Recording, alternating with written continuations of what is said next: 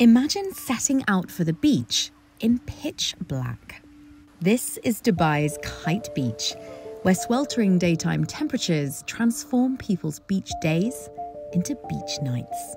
Day on the beach in Dubai right now, I would say would look like hell or the microwave or something like this, just because it's like crazy hot. Temperatures here exceed 40 degrees Celsius almost every day, with averages of 60% plus humidity.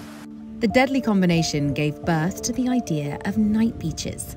Now, floodlights allow residents to swim safely from sunset to sunrise.